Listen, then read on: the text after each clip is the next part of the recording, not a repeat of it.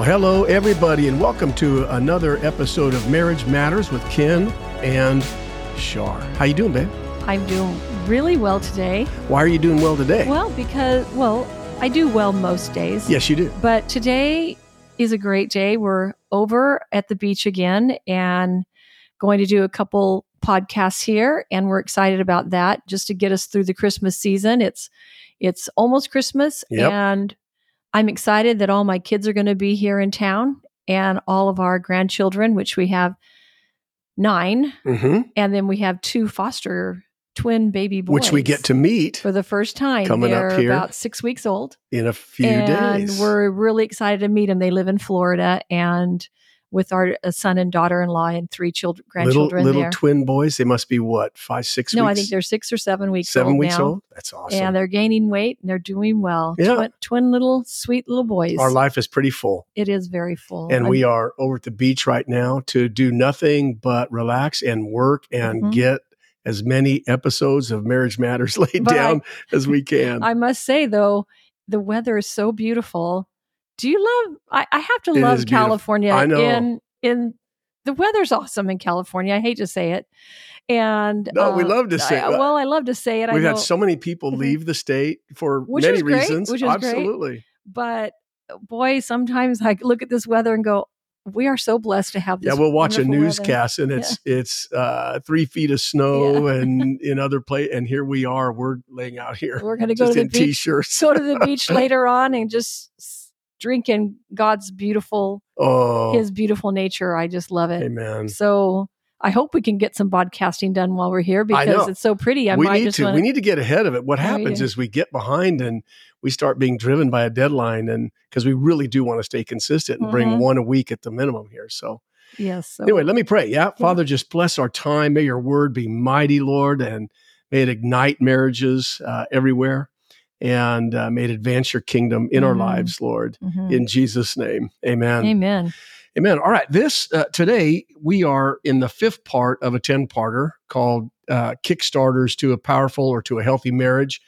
And we've really been having a blast so far. And by the way, this is taken right out of a text in Ephesians chapter 5, beginning at verse 14 on down through verse 21. And so far we've talked about wake up, wise up. Number 3, understand what the will of the Lord is. Number 3 was redeeming the time.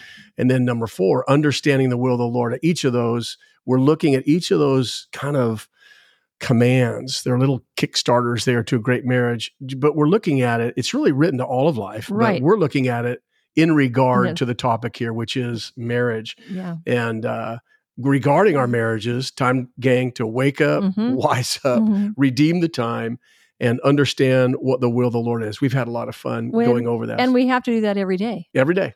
Absolutely. Just like our walk with the Lord. It correlates with our walk with the Lord. Yeah. It's like the important things about life are our walk with the Lord, our marriages, our family, and then the ministry that God's called us to do. Absolutely. So here we go. The problem is, I think with all of us, if we could be honest, is just, if it's not daily, man, if we're not visiting these things in our heart every day, we are so prone to drift from them. The pressures of this world and all of in the spirit of the age that we're in that draws our affections away and into so many other things, man, it is easy to drift off mark, man. Well, and I think the reason is because life gets heavy and you just want to take a break for a bit and it not to be heavy, but life is heavy. Yeah. And the assault is great. We've talked over and over again about the battle for marriages and marriage and family. This battle rages over these 3 great institutions that God created for man's good: government and family and the church. And each of those were created by God to advance humanity, to care for humanity. Government is there to punish wickedness and to protect its citizens. So few governments really do that. Well, that's what I mean. Each of these institutions are under constant assault to be perverted. Because once they're perverted, man suffers. Right. Where a government bails out and fails to do what it was created to do, then men are oppressed, right? Right. Where family breaks apart and and drifts from God's original design, Right. then men suffer, children suffer, women suffer, families suffer, right? Same. Well, and we suffer with personally, the church. even though it kills me. There's so much suffering out there. Why do we inflict more in our homes? It's because of fallen nature. Right. It's great. We gravitate towards darkness outside of the redemption that's in Christ, man, and the working of the Holy Spirit in our life. We gravitate towards that brokenness and darkness. Yeah. You hate to think that we do, but we do. We do. Okay, so let's get to this. We are now looking at the fifth Kickstarter, which says simply in verse 18, here we go. You ready for this? And we're about ready to, let me back up. Before I read this, a word of warning. We know that some people are going to be shocked by this a little bit and maybe even angered at this episode, because we're going to get on something that is, we gloss, the church tends to not talk about a lot. And we're going to talk about it pretty straight up in this episode.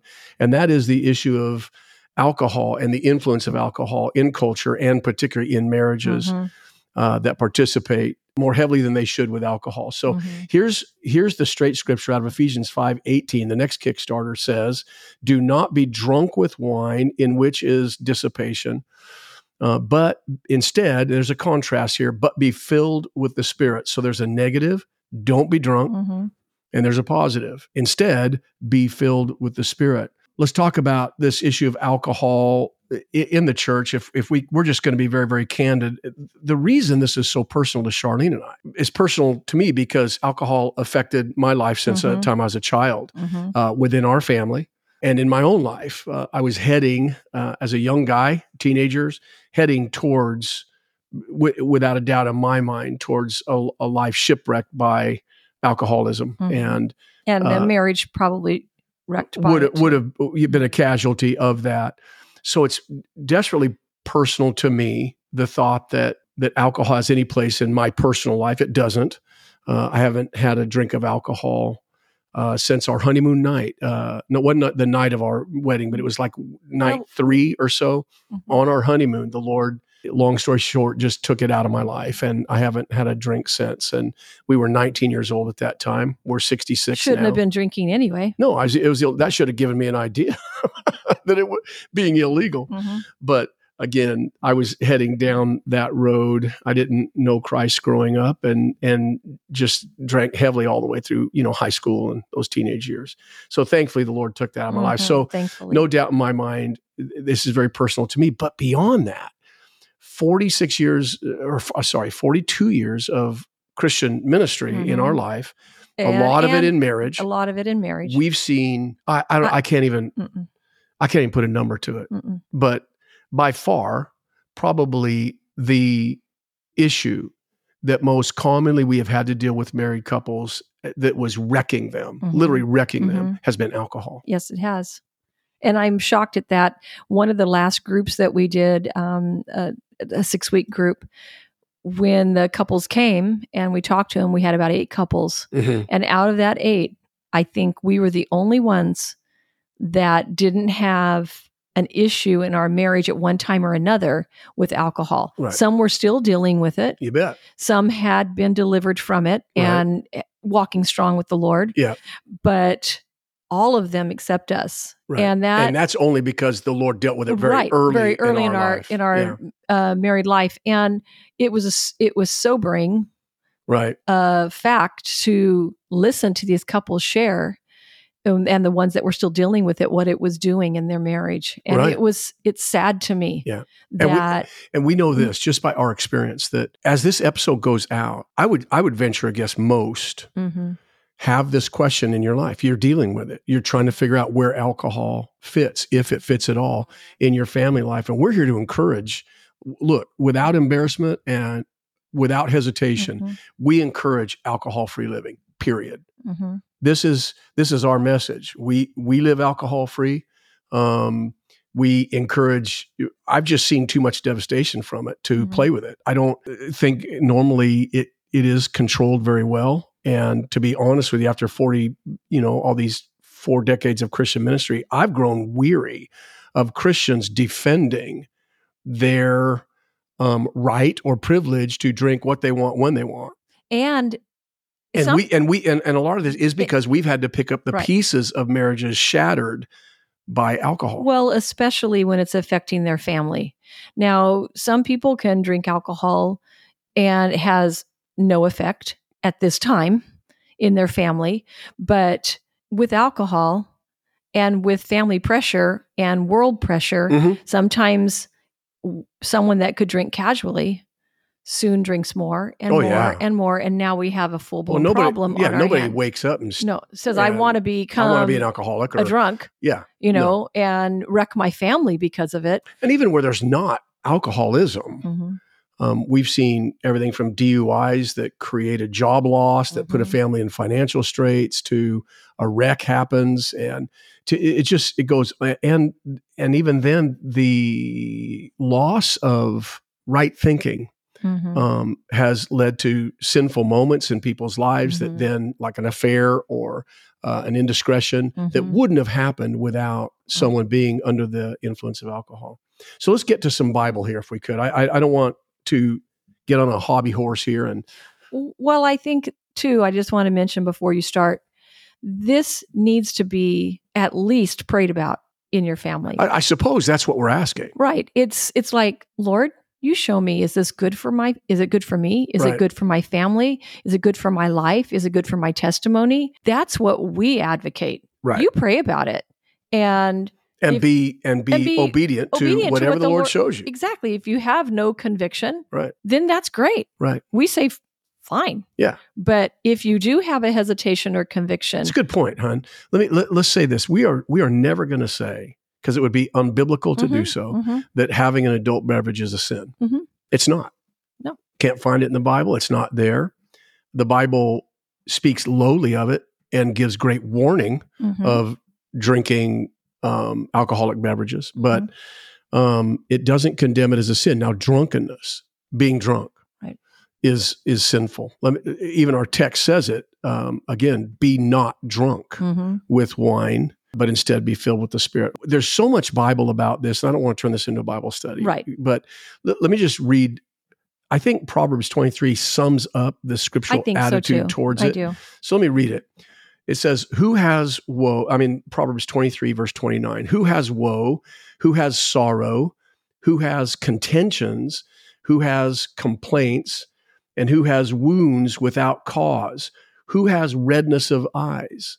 Those who linger long at wine. Now, notice it doesn't say who are drunk. Those who wine or alcohol has a big place in their life. Those who go in search of mixed wine. Do not look on wine when it's red, when it sparkles in the cup, when it swirls around smoothly. At the last, it bites like a serpent. This is the biblical attitude towards alcohol. It will bite you. It stings like a viper. Your eyes will see strange things, and your heart will utter perverse things. Yes, you will be like one who lies down in the midst of the sea, or like one who lies at the top of the mast, saying, they have struck me, but I was not hurt. They have beaten me, but I did not feel it. When shall I awake that I may seek another drink? And so it speaks of again, an addiction being developed there. But so the attitude is just a great warning. And that warning, dear ones, goes throughout the Bible. In fact, kings and princes were prohibited to drink alcohol. They did it, but the word of the Lord instructed them not to, because it would pervert their judgment, alter their mind. Right. Elders and deacons in the church are not allowed to be, quote, given to wine, Paul writes. It can't be a givenness to wine. Doesn't say they can't get drunk, just says they can't be given to wine and hold a place of spiritual oversight and care over the souls of men, because, again, their judgment can be so easily perverted. So there's just this collective biblical attitude about alcohol that, again, where it ends here. Drunkenness is a sin, and there is great warning towards drinking at all, towards alcohol at all. And again, in our experience, over and over and over again, we've seen the wisdom of Scripture to pay off. And where men ignore that warning, it does bite them. We've seen couples bit over and over and over again because of the place of alcohol in their life. Yes, we've seen marriages completely destroyed. They might stay together, Right. but their marriage is destroyed. Right. And we keep asking, is it worth it? Is alcohol in your life worth Right. losing your family and your marriage? Right. And not one person would say yes, Sure. but yet it controls them. Yep. And that's when you know that you're dealing with an alcoholic probably, and it's not as easy as them just stop drinking. Yeah. They need some help there. I think any believing couple that has a casual relationship with alcohol, and they drink casually or socially, if they look back with an honest assessment, they argue differently when they're drinking. They say things they would not say. They do things they would not do. It has an influence. Again, I'm over talking to people about this and them defending the right, even to the point where they say, well, doesn't it say it's good for the stomach? I say, okay, yeah, you got ulcers, then I'll give you a glass of wine every couple of days. Hey, no problem, but we've just seen something completely different where, to be honest, it feels like much of the professing church, you can't tell the difference between they operate the way they operate in regard to alcohol in their life and the world. Right. And there's just got to be a separation here. So that's our encouragement. Now, that's been our soapbox. There you have it. That's the negative side of this contrast. Don't be drunk with wine. Now, which tells us, by the way, Paul had to deal with something. Mm-hmm. There was a cultural, within the body of Christ 2,000 years ago, Paul looked out and he said, this is a problem. Right. That's what we're saying. We're looking out going, dear ones, this is a problem. And at least pray about this. If it's slamming around your inner circle, which when we talked about, I don't know, week probably 3, when alcohol is the thing that's you're arguing about, it's causing issues in your family. You don't feel united as a couple. You don't feel like you're going in the same direction. It's a problem. Yeah. And even if someone isn't getting drunk all the time, it's still a problem. If they're out drinking with their friends and they don't come home at night, that's their social time with their friends. Yep. And their wife and children are saying, where's dad or where's mom? It's a problem. And you need to call it what it is and stop being in denial. I think that's what we're advocating. Yep.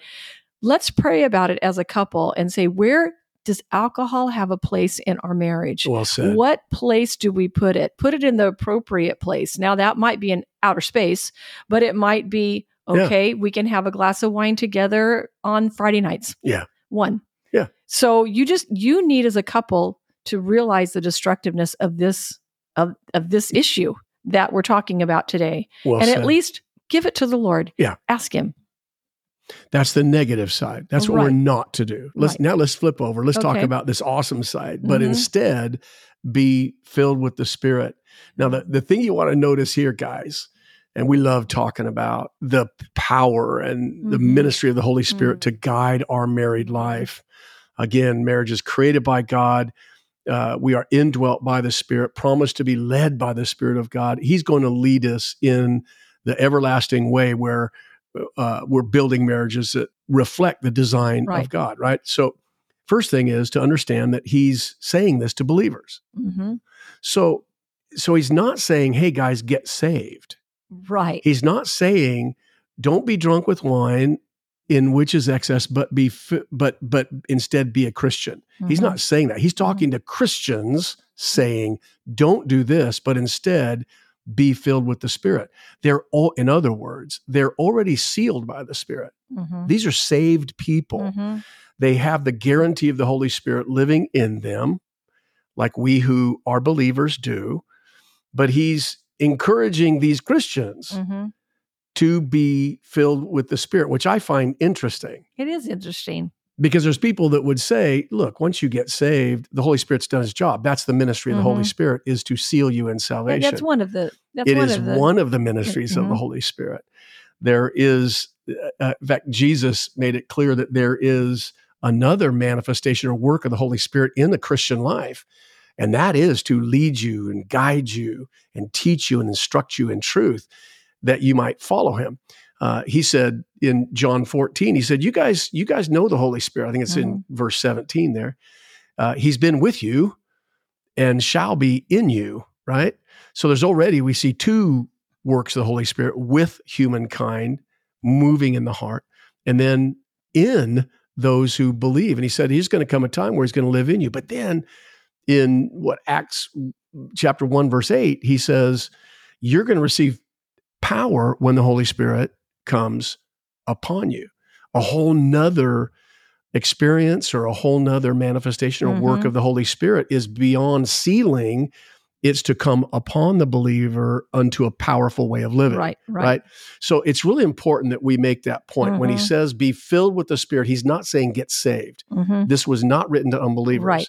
It's written to believers to live in a way that is yielded and surrendered. That's what being filled with the Spirit means. It means to live. That's why it's contrasted with alcohol, dear ones. Right. He's saying be controlled by or influenced by not alcohol or altered states, but instead by the ministry of the Holy Spirit in your life, which is awesome. It is. To live soberly, I love that word because you're prepared at all times for what the Lord might want to be doing in your life, what he's calling you to do. Right. If someone calls you and says, can you come over here right now? Because we're blowing up in our marriage right now and we need some counsel. And you've just you're not sober. Right. For a reason, because you're in for the night and, but you're not sober. You can't even drive over there. Yeah. And you have limits on your life when you don't live a sober life for what the Holy Spirit can use you for. Right. That's what I love it about, is just being prepared and ready at all times for what the Lord might call you to do. Right. It's really cool. This language, be filled with the Spirit, is interesting. Without making this again a Bible study, the tense here of the verb be filled is be always being filled. I love that. It's in the present. It means that an action that starts and doesn't stop.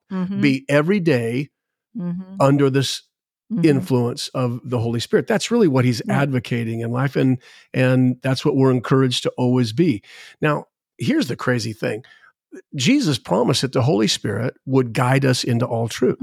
He said, that's why it's expedient that I go, because I'll leave the helper with you and he'll be doing this. The only way that won't happen, it's like a guarantee. It's a promise that the Holy Spirit is going to guide the Christian's life, right? Unless, and the Bible speaks of 4 different ways that we inhibit the Spirit's work in our life. And in regard to marriage, I want to mention all 4 of these ways. Okay. Number 1, he says, we're in 1 Thessalonians 5:19, we're told not to quench the Spirit, to throw buckets of water on the things that the Holy Spirit is wanting to ignite and bring alive in our life. We can actually quench the Holy Spirit again, according to 1 Thessalonians 5:19. This, in other words, the picture there is the Spirit is igniting things, setting things off in your heart and mind and understanding. And when we disobey or we blow it off or disregard, we are quenching that promised advancing work of the Holy Spirit in our life. As husbands and wives, don't do that. As you're saying I can see your mind thinking there. And what are you saying? I'm thinking of all the times I just quench the Holy Spirit in regards to my marriage. I don't say the things that I'm prompted to say, and I just don't say it, or I don't do the things, or I say things that the Holy Spirit's saying, don't say that. Yeah. Yet I do it. Yeah. And sure. Yeah. That's the way we I hope everybody else is getting convicted right now, because I am. So number 1, don't quench the Spirit. Okay. Number 2, don't grieve the Spirit. We find that in Ephesians chapter 4, verse 30, that we actually can grieve the Holy Spirit. And what does that mean? Just grieve the Holy Spirit? Oh, well, what does it mean when we're grieved? Oh, you're just saddened? Saddened. Absolutely. We can grieve the Holy Spirit, which again inhibits that work. Number 3, don't resist the Holy Spirit. We find that in Acts chapter 7, verse 51. Another way of inhibiting the working of the Holy Spirit in your life, guiding you as a husband, guys, please listen, as a wife, is by resisting. You're bowing your neck. You even today, us talking about alcohol. I know that there's some that will hear this and your immediate response is to resist what we're saying. Because it's like, I've got the right to do this. It's not a sin. It's not a sin to have that beverage. We'll never say that it is, but it will give you red eyes. It's going to give you contentions. It's going to make you say things you wouldn't say, do things you wouldn't do. Exactly like that proverb said. That's what we can promise you it will do. So this resistance to the things that the Holy Spirit is guiding in the Christian life, it just inhibits his work. So don't quench, don't grieve, don't resist. And then there's this last one. It's really interesting. It's out of Hebrews chapter 10, verse 29. And it talks about insulting the Spirit. And that can be done just by unbelief. Right. He's actually talking to unbelievers there in that passage in Hebrews 10. And it's really addressing, I just don't believe. Right. I don't believe God wants to do this. I don't believe God can do this. It's just a complete lack of faith or belief in the powerful work of God. So there's those 4 things that we're to guard against: quenching the Holy Spirit, grieving the Holy Spirit, resisting the Holy Spirit when he's moving in our life, and insulting the Holy Spirit. So if we will not do those things, if our posture will be to readily submit and yield, humbly yield to the Holy Spirit, dear ones, there's no telling this powerful work of the Spirit of God that will go on in your life, both as a husband and a wife. Right. A husband and wife in unity, not quenching, grieving, resisting, or insulting the Spirit. Look, trust me, guys, God's going to do powerful stuff in your married life. Exactly. In you individually, and then as a couple. If you have 2 people that are wanting this kind of Spirit-filled life. Yeah. Oh, it gets exciting. It's amazing what God can do and how many lives that he can touch through you and through your marriage. And Amen. I think if you're listening to this podcast, you're listening to it because you want God in your life. Right. If you want to have a marriage that reflects what the marriage that God intended us to have. Right we crave that. And I think that if you're listening, then you want to live this Spirit-filled life. And it comes by asking. Yep. It just comes by asking. And being humble, like you said. This 5th Kickstarter has a negative and a positive. The negative address is don't be drunk with wine. And we're going to let the Lord have that. And we shared our perspective on it, the biblical perspective.